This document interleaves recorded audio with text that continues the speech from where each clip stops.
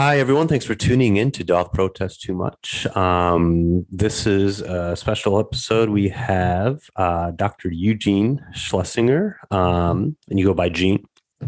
And Gene is joining us today to have a discussion on a theologian whom we've devoted a couple other episodes to in the past, Friedrich Schleiermacher. And as we discussed on those shows, Schleiermacher's name is widely known in theological circles, but the interest there in him is perhaps more of in a subculture, or at least though the people who seek to understand him and his thought are really a subculture, despite that arguably Schleiermacher's strong influence on wider culture and theology in ways that affect us all. Even if his name is obscure and even if we reject all of his theology, he's nevertheless has cast his shadow on all subsequent theology since. And as one of his strongest critics, Karl Barth, once said, I believe something along these lines. I'll have to source it.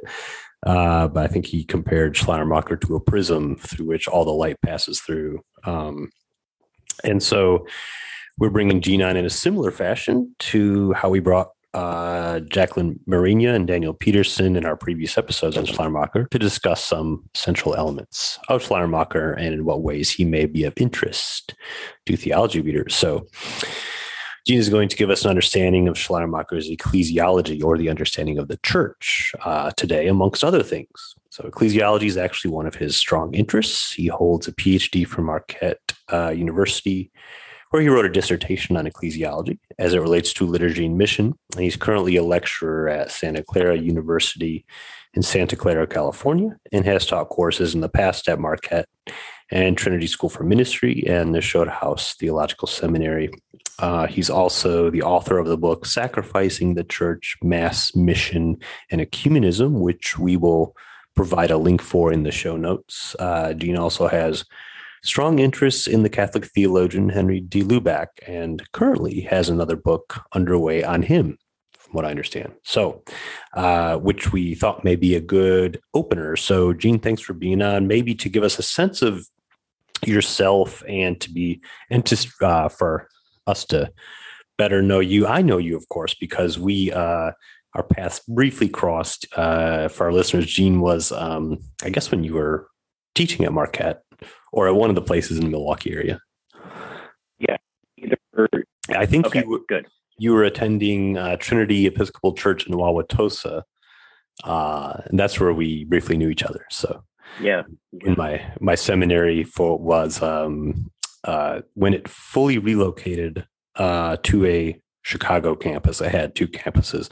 I did that in my last year of seminary, and so I was moved, and I did my field education in Milwaukee area in my last year of seminary. And so that's where Gene and I actually know each other from that. But yeah, to give us a sense of yourself, and maybe for our listeners to kind of get to know you, your upcoming book seems to me to be the fruit bore from long-held interests. And so you want to talk a little bit about this book and how it relates to your work and study up to this point?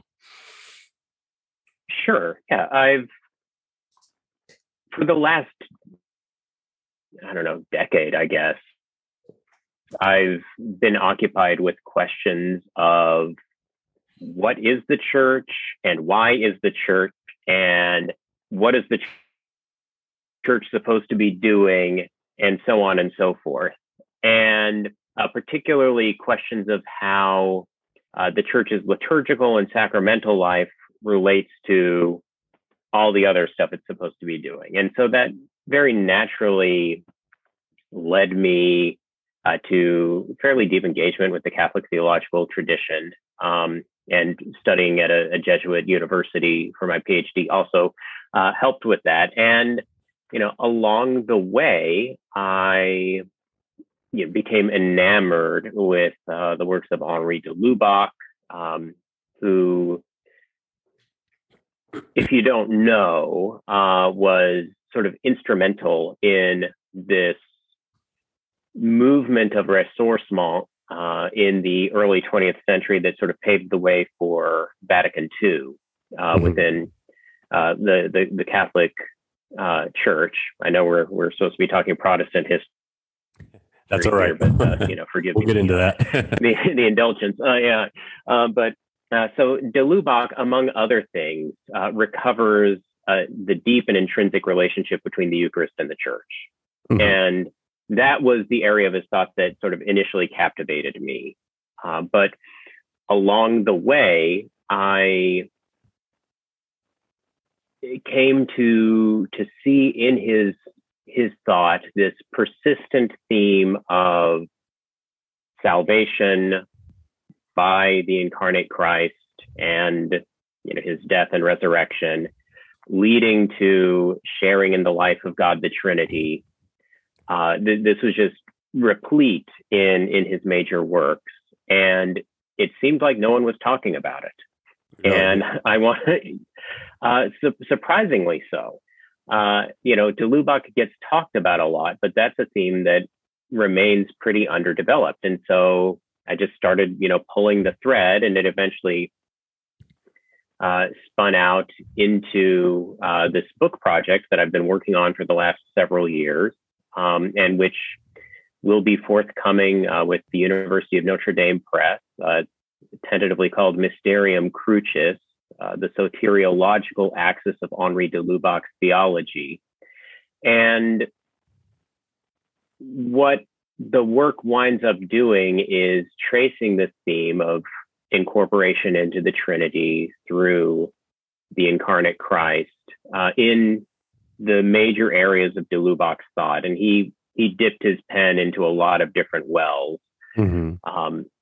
And one of the fascinating things that I discovered along the way is that while there's not a lot of talk about this theme in English, the French have been talking about it for a number of years. And so I sort of get to delve into that French scholarship and bring it into the English speaking conversation. And one of the sort of central contributions that hopefully this does is it recovers the sense of de Lubac as a mystical theologian. Mm-hmm. He writes about how his entire theological project is animated by this vision of mysticism, which is appropriate for us as we talk about Schleiermacher, because that sort of interior mystical turn is also important for him. Right. My brief encounter with sorry, there was some weird noise there for a second. Thanks for sharing that, because I know it's been a while since I've read de Lubac. I know when I had to read some excerpts from both I think Supernatural and Medieval Exegesis. I don't know if those were books of his. They were from I think the Modern Theologian Reader really is where I read those in a graduate course I took. And I remember being fascinated with his work on medieval exegesis. It seemed like he was trying to rescue a sense of how it's a helpful way of perhaps exegeting or reading scripture. When I read it, of course, I recognized de Lubac, being a Catholic theologian, obviously would have significant differences from Protestant theology, and for sure the Reformers, but at least in one sense, in essence, that I had a hard time seeing where the Reformers would differ from him in some things, at least in the basic sense that it seemed for him and for the Reformers that Christ emerges to the believer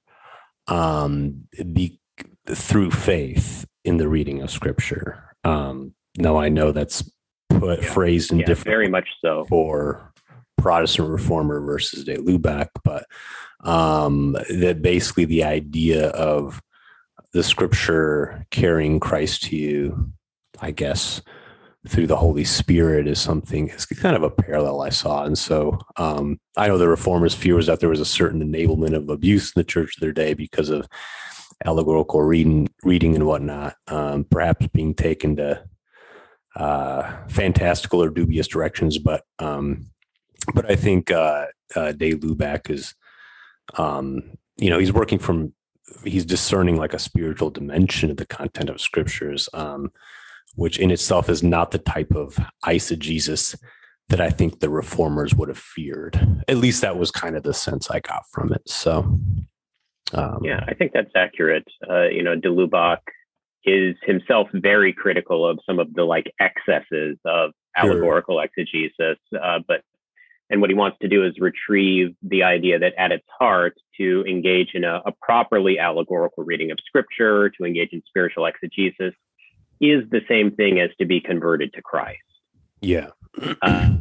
And so like that's a theology of scripture that ought to warm the heart of, the staunchest Protestant, because at the end of the day, like that's what it's all about, is about passing over into Christ through engagement with the scriptures. Mm-hmm. Yeah. And yes, we are a, Protestant history, but I brought you on because I know you, in relation to this, you mentioned that from De Lubac, we can kind of go into Schleiermacher because of the broader mystical disposition, I guess we see in both. But I remember reading from some of your work on Schleiermacher that emphasized his understanding of the church as really an inseparable part of his whole theological structure, and perhaps an overlooked part, oddly enough.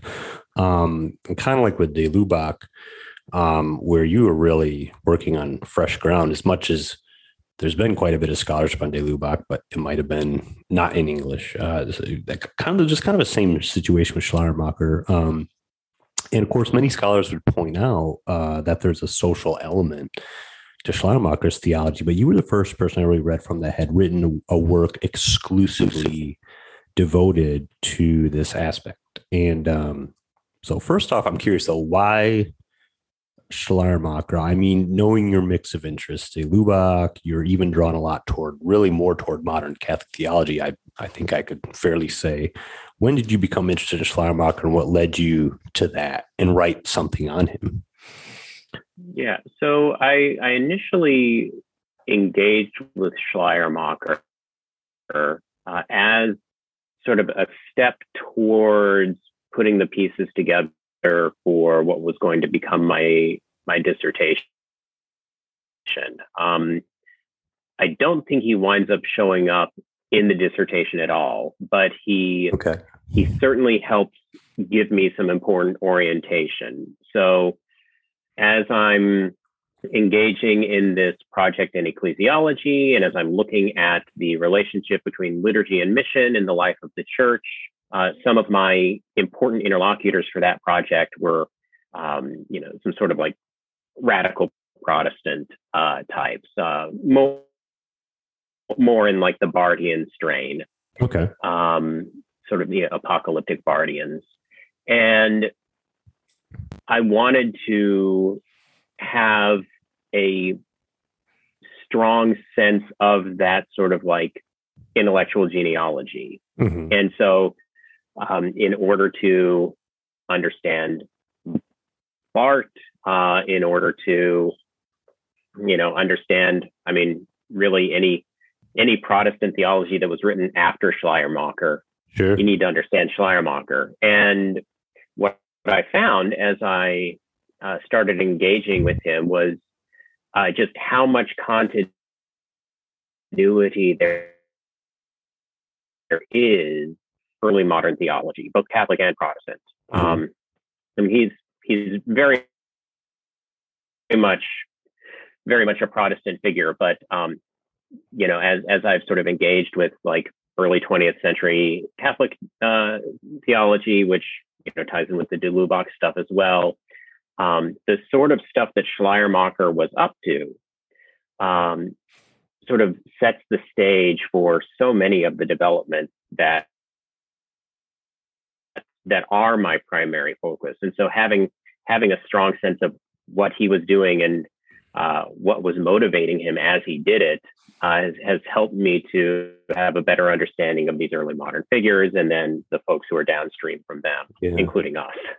Well, perhaps, and that's your story, the example from your own kind of journey of study, as it were. It could be kind of It's very telling because it shows that like how anyone who tries to research anything theological of the last couple hundred years will come in contact with Schleiermacher at some point in some form, and so he's really worth studying in for that reason.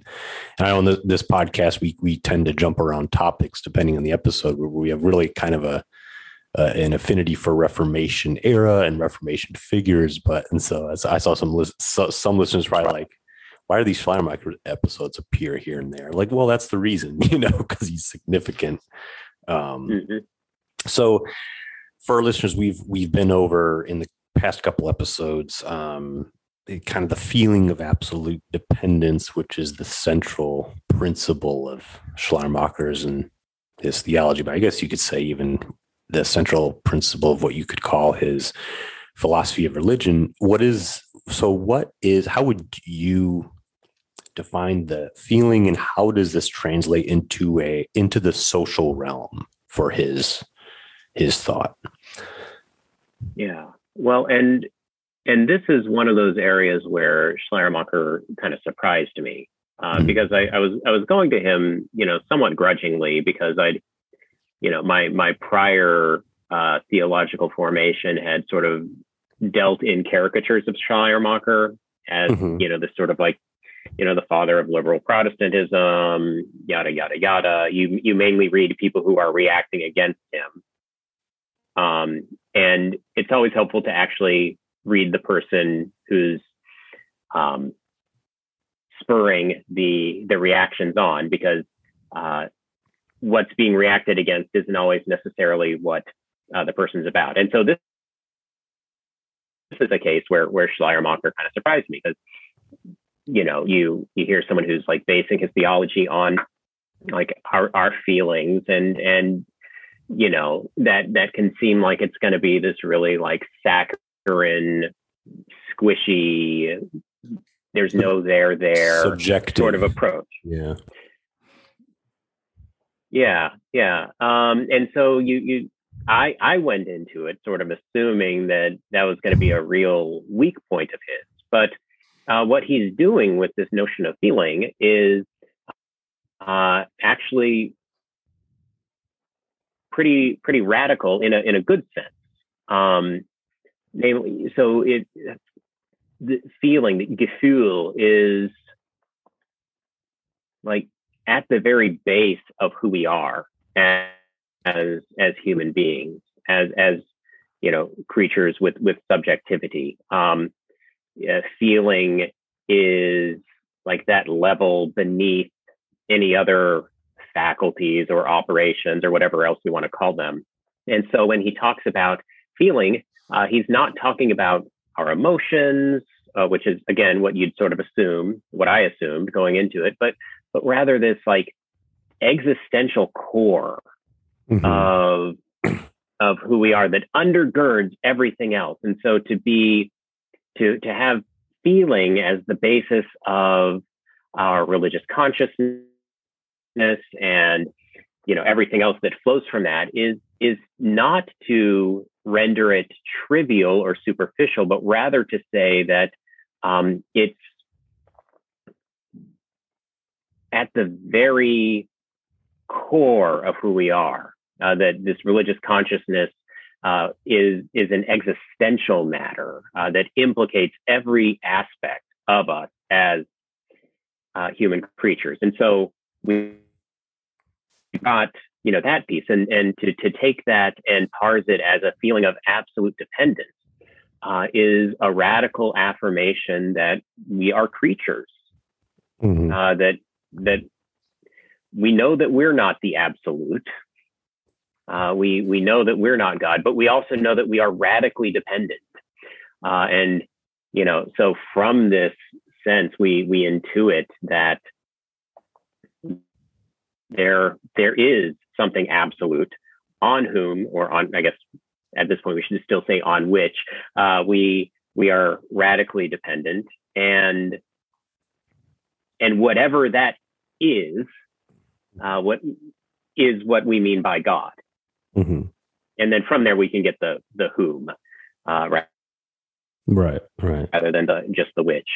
But in many ways, it parallels, Thomas Aquinas's five ways, each of which sets up this idea of like everything depends on something else, and that on which everything depends is God. Mm-hmm. Yeah.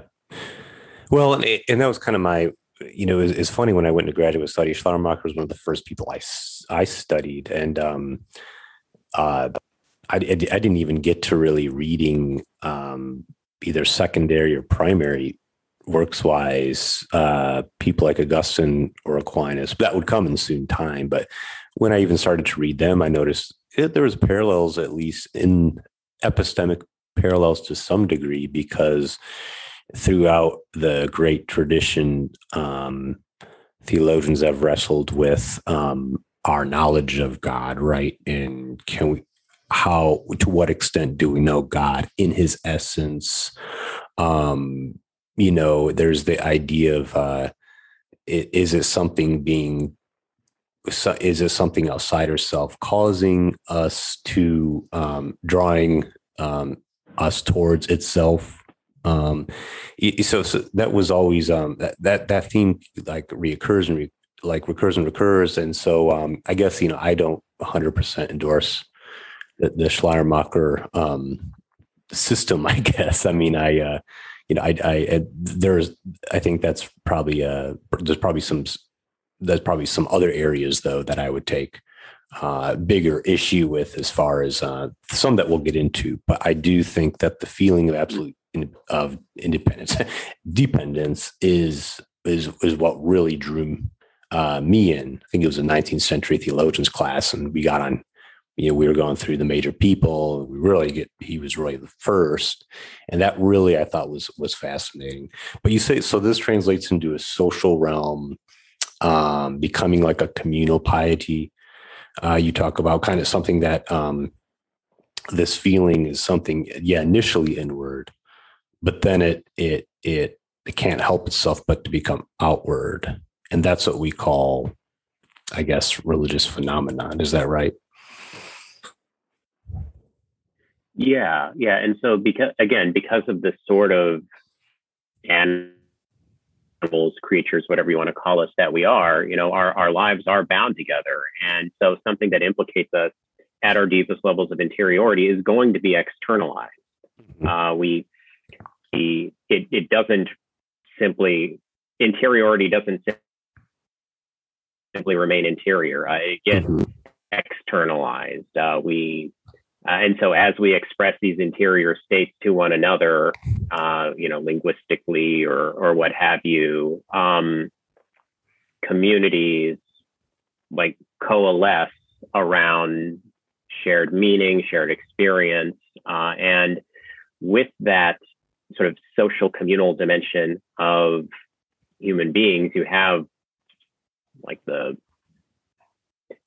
seeds of what, when we pivot from philosophy to theology, is going to be an ecclesiology, because ecclesiology is essentially the community that forms around Christian meaning. Right. Okay. Yes. So now, kind of pivoting to, I guess, shifting gears a little bit, but I know this will connect back to his ecclesiology. There's a kind of Christocentrism that is very central to Schleiermacher's thought. I guess basically, what is Schleiermacher's?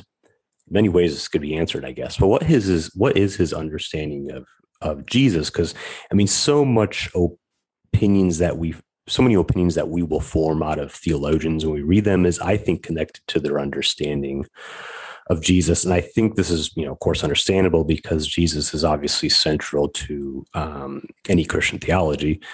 But his nature, his work is understood in different ways amongst different theologians.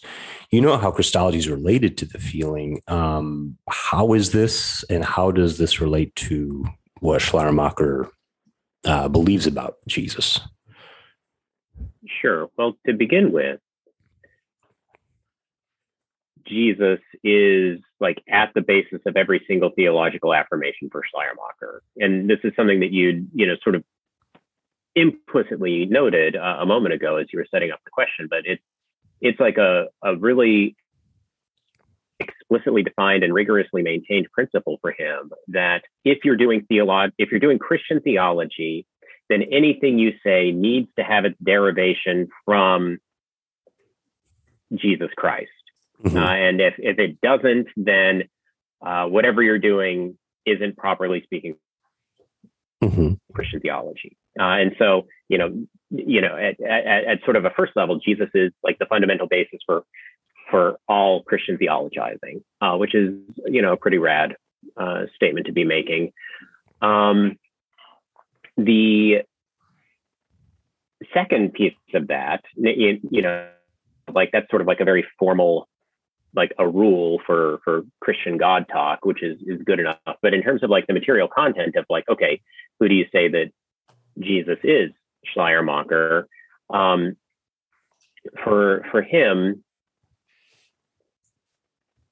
Jesus is that human being whose God consciousness, whose that feeling of absolute dependence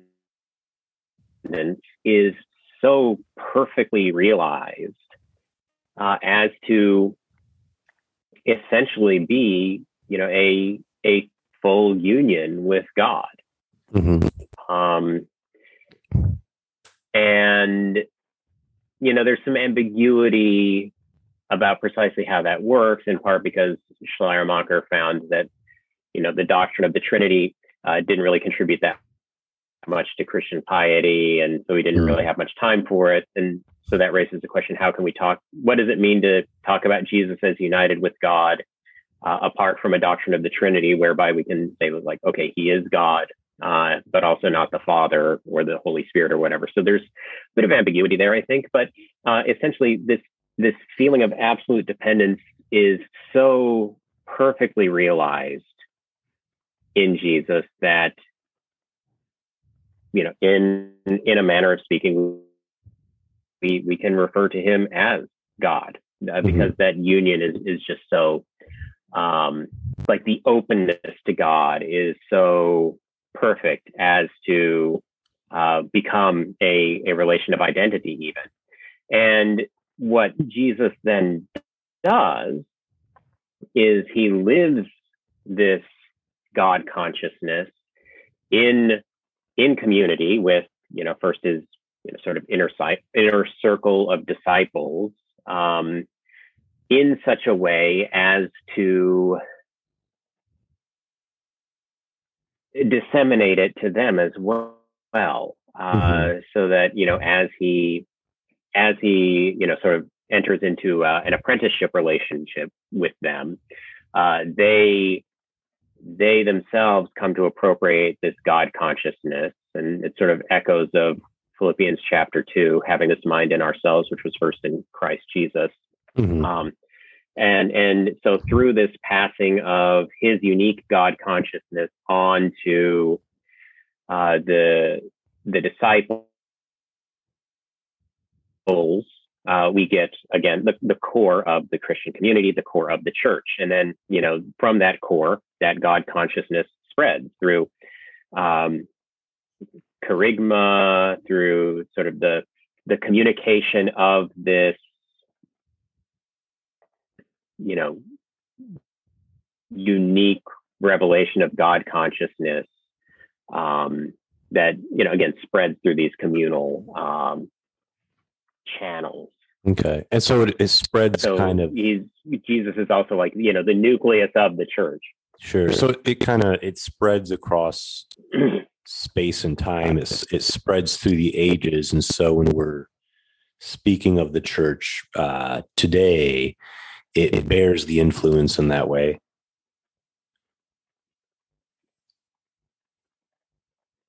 Okay. Yeah. I think there is a kind of a slight delay. Yeah, the church is that community that... I think there's a slight delay in our responses. I think when it uploads, it may clean that up. We will see. But sorry I cut you off. I know you heard me now to my response to that.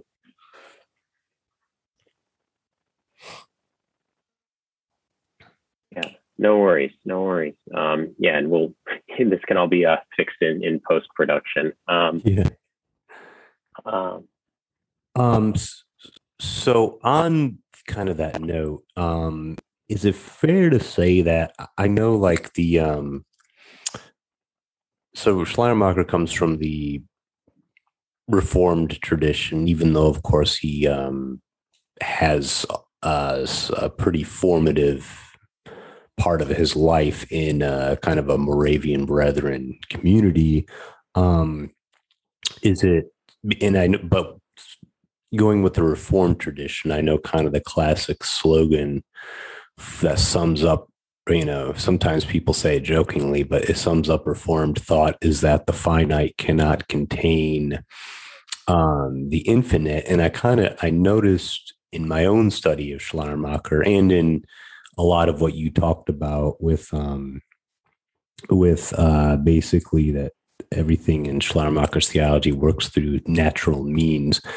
Is it fair to say that for Schleiermacher, in a way, it's almost like an extreme version of the finite? I don't want to say extreme. I don't mean to say that experientially, but is it like a strong version of the finite contains the infinite? Because what I might mean by that is the infinite is experienced through the finite for Schleiermacher, right? Through the natural means. Like what you say is the inescapable linguistic character that piety will take on. I mean, it takes on language. It comes into this natural world, and um, would that be a fair way to describe Schleiermacher's theology? yeah, in a lot of ways, I think it might be. He's got this really rigorous commitment to a non-interventionist account of providence. Sure. So he has a really strong doctrine of providence, such that everything that happens because of the singular divine decree, and so on. But once the decree works itself out throughout all of time and is not in need of any fresh interventions. There's no need for miracles. In fact, miracles would upset the sort of harmonious order of the universe from which we derive our sense of absolute dependence, and so would destroy Christian piety. And so he's kind of got everything expressed in terms of these secondary causes, natural causes. And so the finite is the bearer of the infinite. Mm-hmm. And that literally clicked. Yeah. Today. I never thought of it in those terms, because I always knew that in a very much another sense, that's the distinction a lot of people will say between Reformed and Lutheran, and that ties into their understandings of the Eucharist, that Jesus can corporeally in all places at once versus so I know the Reformed tradition classically has an idea of providence that is very transcendent on one end, and of course would be interventionist. But this kind of leads me to my question. I didn't throw hardball questions at our two other Schleiermacher guests, and that's not something I like particularly just love doing on the show. Because but in your own kind of, is this something you, as a theologian, that I know is committed to the tradition, is that something that troubles you as far as like the non-interventionist concept of providence? I know Schleiermacher tries to square that with miracles, which sometimes he seems ambiguous on, and sometimes he just, as you say, there's no room for it in his ideas or in his theology. So I don't know, is that something you struggle with, kind of this non-interventionist way when so much of biblical languages or biblical narrative, at least on the surface, seems very interventionist? Jesus jumps in, God intervenes in our life, in our history. Sorry, I rambled on there, but Right.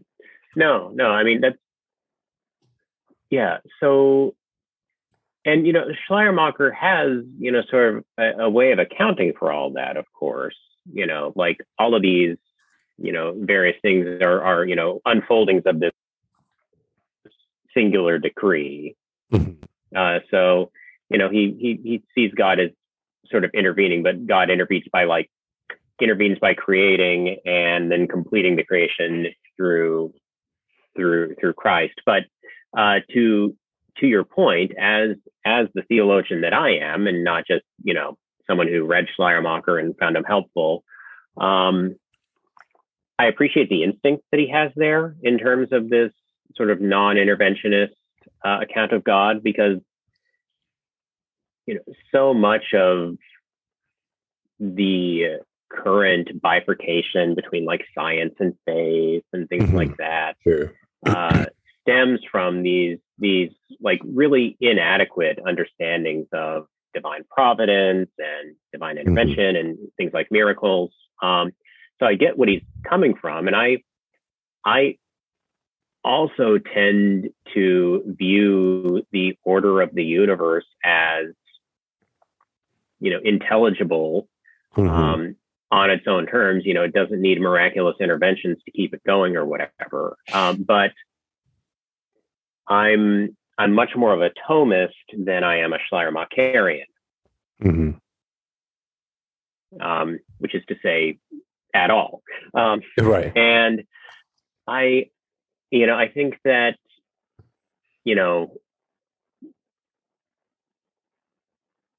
following the sort of other commitments that I have, like miracles are, well, I think miracles can occur, but miracles are specifically linked to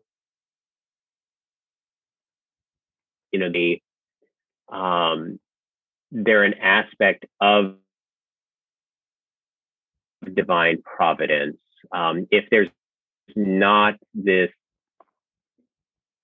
sort of revelatory element to them, if God is not trying to, if not just trying, but succeeding in communicating something, like miracles are essentially just, I mean, a miracle would be indistinguishable from a really unlikely thing, unless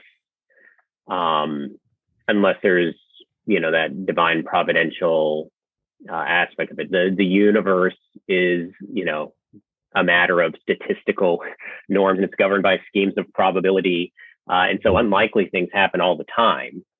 Just because something's unlikely doesn't mean it's a miracle. Sure. The miraculous has to do with the communicated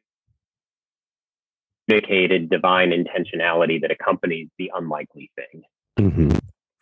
Yeah, and I think, well, in Schleiermacher, it's also like we've had so much scientific advancement since that time, and so I mean, we're very much living.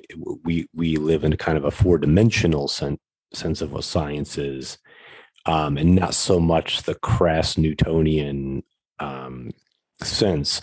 I do think, like, when I read him, I feel like he's starting with speeches on religion. He's trying to persuade. He is trying to, to an extent, sell religion to people who are up on the sciences, so to speak, at least in his contemporary time. And so, but I think to Schleiermacher's credit, like what you said, like a miracle always points to something else. Like you talk about the revelatory element, like, and I know when a lot of times when Schleiermacher addresses miracles, I think the reason, usually it came off to me that he wasn't always flat out rejecting them, but he was kind of, they had a secondary importance to him. And I think a lot of times the secondary importance was due to something good rather than bad. I think if it was due to the fact that he wants to satisfy scientific understanding, I don't think that would be a good reason. But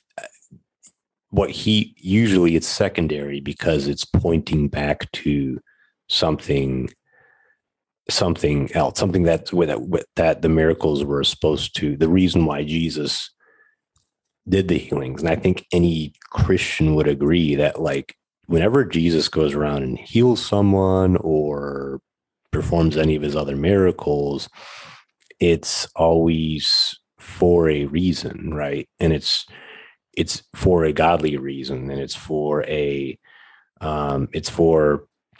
I guess it's for really overturning evil and demonstrating that God reigns and not Satan. And it's helping people, right? It's restoring people as a restorative thing, which is ties into redemption. And so it seemed to me like Schumacher was arguing for the dignity of that versus miracles for their own sake. You know, I do. I mean, I myself, I mean, I guess I'm what you'd call a biblical maximalist in the sense of when I read like gospel narratives of these miracles, I do believe if you were to have a video camera 2,000 years ago, you would have seen Jesus actually divide, making bread multiplying. But that's not like that's not what they're for in and of themselves. The miracles, I guess, if that makes sense. But yeah, precisely. And without that, what they're there for, then it's just any other unlikely thing. right. Unusual things happen all the time, though. And I think, but to your point, like Schleiermacher is working with an understanding of science that has by and large been left behind because science is a self-correcting discipline.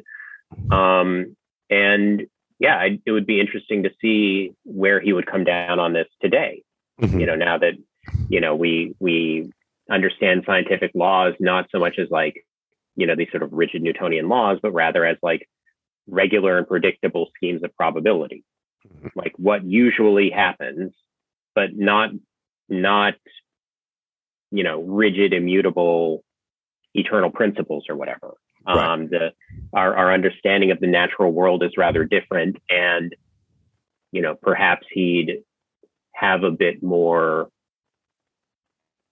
I mean, yeah, it would just be interesting to see what he makes of things that disrupt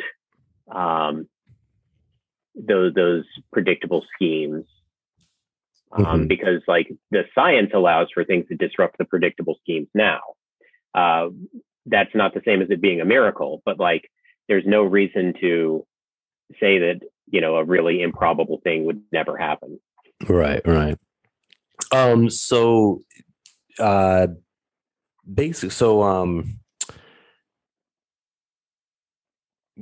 amongst people historically is Jesus of Nazareth.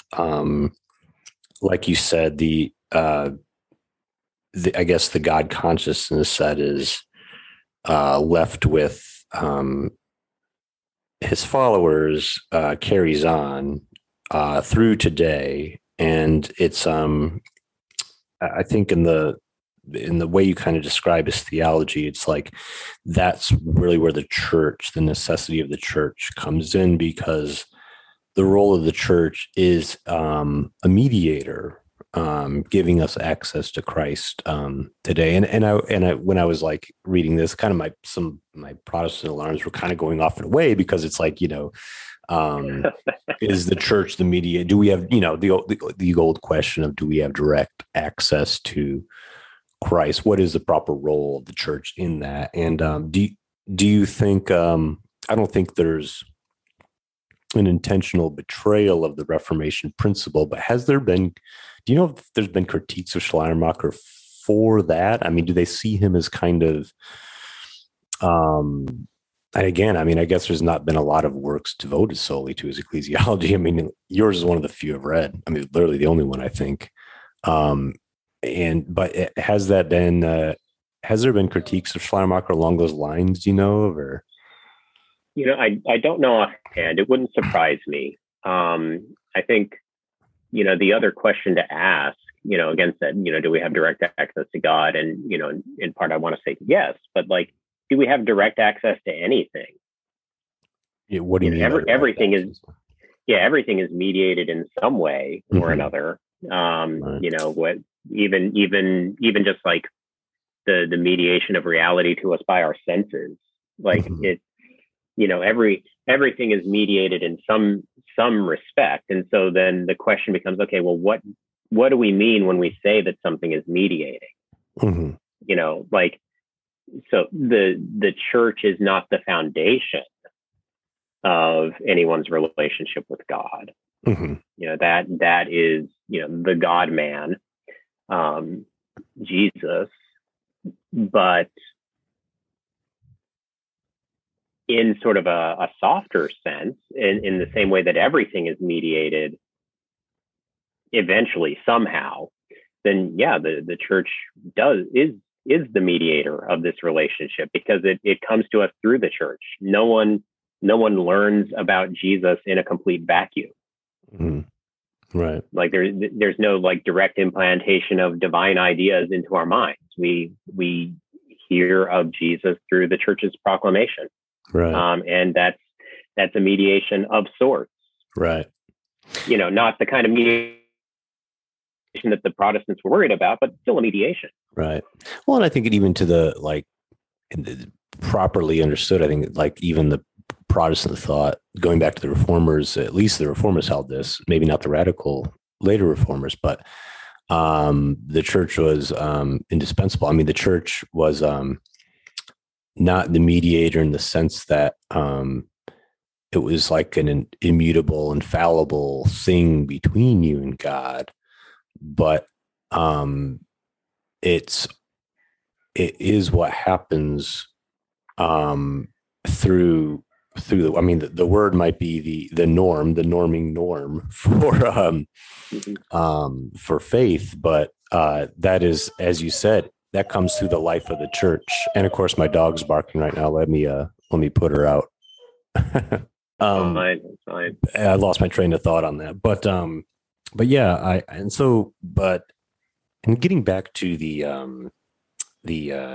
communal piety, God consciousness is concept, like you said, Jesus has the fullest of, and that's something basically where the church now is to, I guess, progress and grow and in its own God, not its own God consciousness, but in the God consciousness. How does this relate to kind of the redemptive scheme in Schleiermacher's ecclesiology?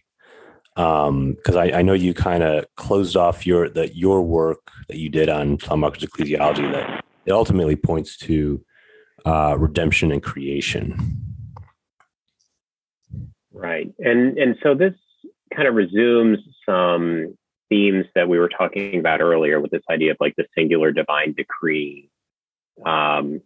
So for Schleiermacher, it's not as if first God decides to create and then like, oh shoot, we messed up. Now God needs to redeem us, and so Jesus shows up to do that. Rather,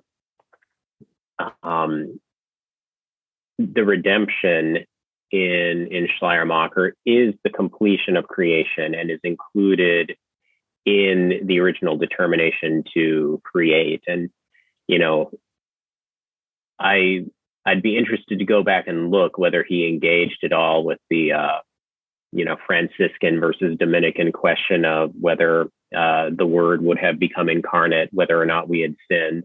But he's essentially offering a version of the Franciscan position here, which is that like it was always the intention of God that the Word would become flesh and that we would thereby be united to God, and that this isn't just plan B because sin happened.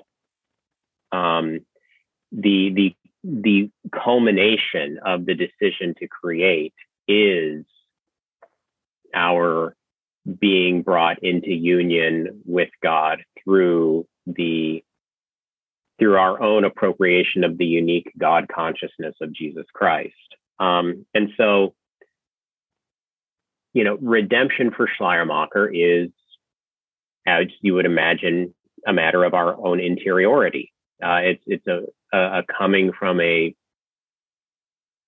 position of being less than fully authentic in terms of our, we are always absolutely dependent upon God, but that reality is not always authentically realized in our consciousness, and therein is the essence of what we would call sin theologically, this alienation from God, from our absolute source. And the redemption is the restoration of that proper creaturely relationship with God, which occurs through, the exemplaricity of Jesus's singular God consciousness. And this has echoes elsewhere in the tradition, but essentially the idea of us being brought from a state of enmity or alienation to God into a state of friendship with God, having our feeling of absolute dependence be restored in its integral authenticity, and that is essentially the purpose of creation as well. Not just a rescue operation that happened, because we, dropped the ball or whatever. So kind of now going forward into your later work, it seems like after encountering Schleiermacher and really focusing on his ecclesiology, and how did this really inform some of your later work? Maybe does it tie into de Lubac at all? Yeah, I think so. And I think there are kind of two areas in my current work that I see as really taking some of that Schleiermacherian torch and carrying it forward, not always in explicit ways, and not always necessarily in ways that the sources with whom I'm engaged now, they may not have thought they were, working in the Schleiermacher vein. But de Lubac, I mentioned earlier his account of mysticism, and he's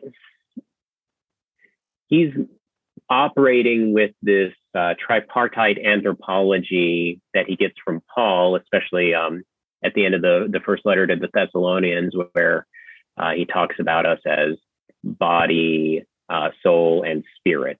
And so he's got those three, and he devotes substantial attention, or he gives substantial attention to this idea of spirit. And for him, spirit is, he calls it the site of mysticism. And he understands spirit in a way that really interestingly parallels Schleiermacher's account of feeling. Because spirit it's not the intelligence, it's not the will, it's not any operation we might undertake or any faculty that we might have, but rather it's like at the fundamental existential base of who we are, undergirding and making possible all of our other operations, much like feeling with Schleiermacher. And for de Lubac, spirit is like fundamentally this drive, this being drawn towards God, towards union with God.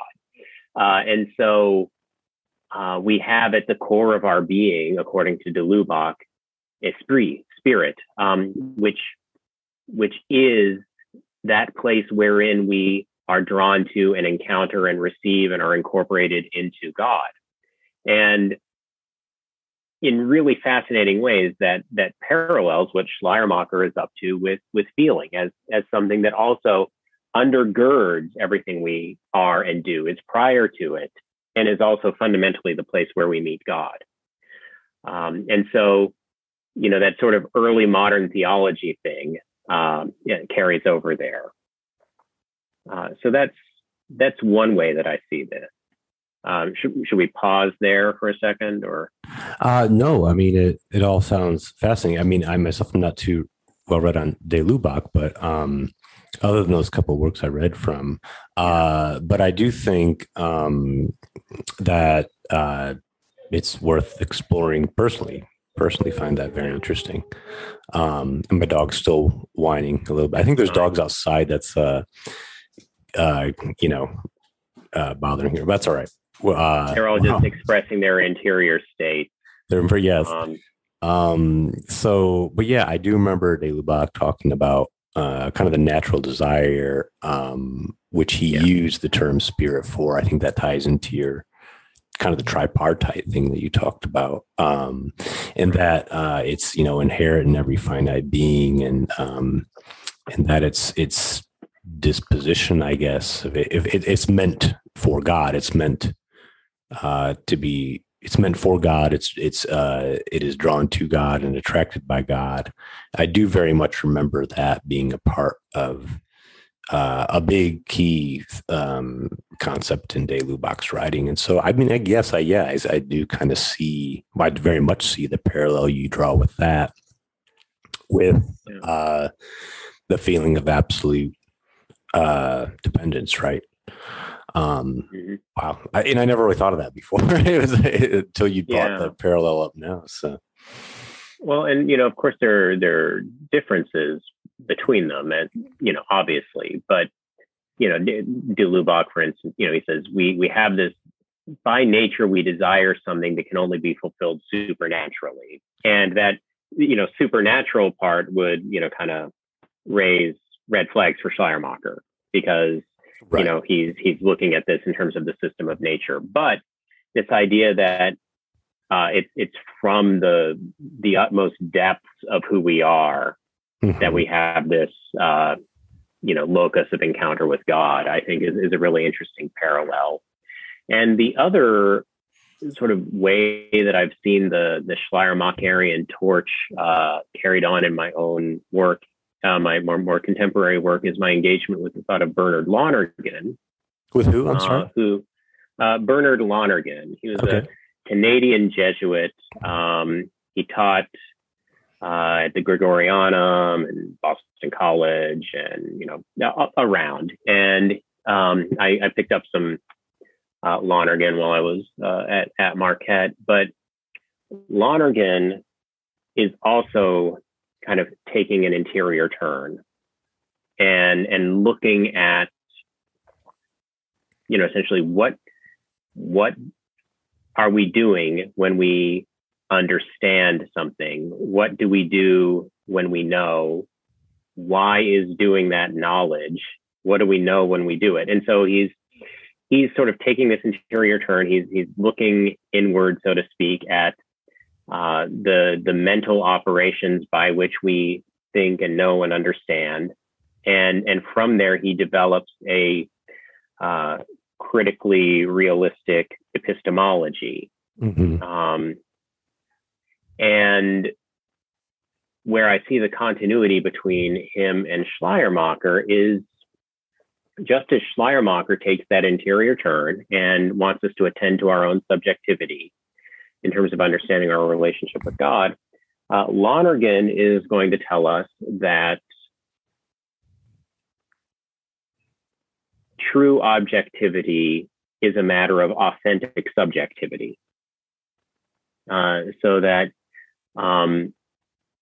when we responsibly engage in acts of experience and understanding and judgment and decision, that we really can know the real, and that by appropriating ourselves as knowers, as people who experience and understand and judge and decide, that we have the basis for all further developments in knowledge, because whatever content our knowledge winds up having is going to be grounded in those operations, and so it's a sort of continuation of, and almost a radicalization of, and I would say a critical refinement of the sort of turn to interiority that Schleiermacher was doing. But perhaps with a greater sense of epistemological realism. But anyway, I'm doing quite a bit with Lonergan too, and I see the lines of continuity. Oh yeah, between him and Schleiermacher too. So subjectivity isn't bad. In fact, the only way we're going to know or decide anything is subjectively. The question is, do we know what we're doing when we do that? Right. And I guess that's always the common charge against Schleiermacher is and like you said, subjectivity itself is not bad. I mean, I think you can't be honest. You can't honestly talk about anything without a subjective component. And I know a lot of people rightfully argue like subjectivism is like a different thing than that. Or whenever you have the ism in there, it means like perhaps a program or an ideology built out of it. But, and I do understandably see where some of those charges are laid at the feet of Schleiermacher. I do think later waves of scholarship on him clarified points on that. As far as he wasn't a Feuerbeck, right? He was not. He didn't go to that end. But it's I do kind of find myself agreeing with Bart in some of his critiques. I think he kind of nitpicked a little bit, especially in his lectures. He did his 1923 lectures. He did, but I see. So I can see where Bart identifies a problem here there with where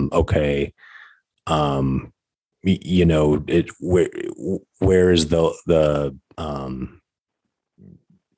I guess where's the realism in this? I guess. Mm-hmm. Right. So but yeah, that's, and I think Schleiermacher will prove for people like you, people like me, and I imagine future theology students to be of interest, and worth studying, worth understanding. First off, on his own voice, on his own right, before we dismiss him. So. Yeah, thank you, Gene. This is a great talk. I really found I was hoping we'd really get to your work on De Lubac, because I thought it'd be interesting to tie our other kind of Schleiermacher episodes. We spent a lot of time on him already, and I was hoping to kind of connect that with other theological voices. So thank you for that. Yeah, glad I was able to join you. This was a lot of fun. Always happy to talk theology, and I'm glad that my working in the De Lubac stuff was a welcome addition and not an alien intrusion. No, not at all. I mean, I don't think it was. I mean, it naturally fit into this greater discussion. And your work on Schleiermacher's ecclesiology, I know from the one article, which I'll put a show note for. I don't know if there's anything else. If there's anything else, send it to me, and I'll put a show note on that. Any other work you may have done on it. I mean, that article in itself was a good. I think it really it introduced the opportunity there is for further study on this. And I used that article as a source in one of my writings for it was either a term paper or something, but as far as that I did on Schleiermacher's ecclesiology, because like you, I found that very interesting. So thank you for sharing about it on this show. Sure thing. So, all right, Gene, thank you.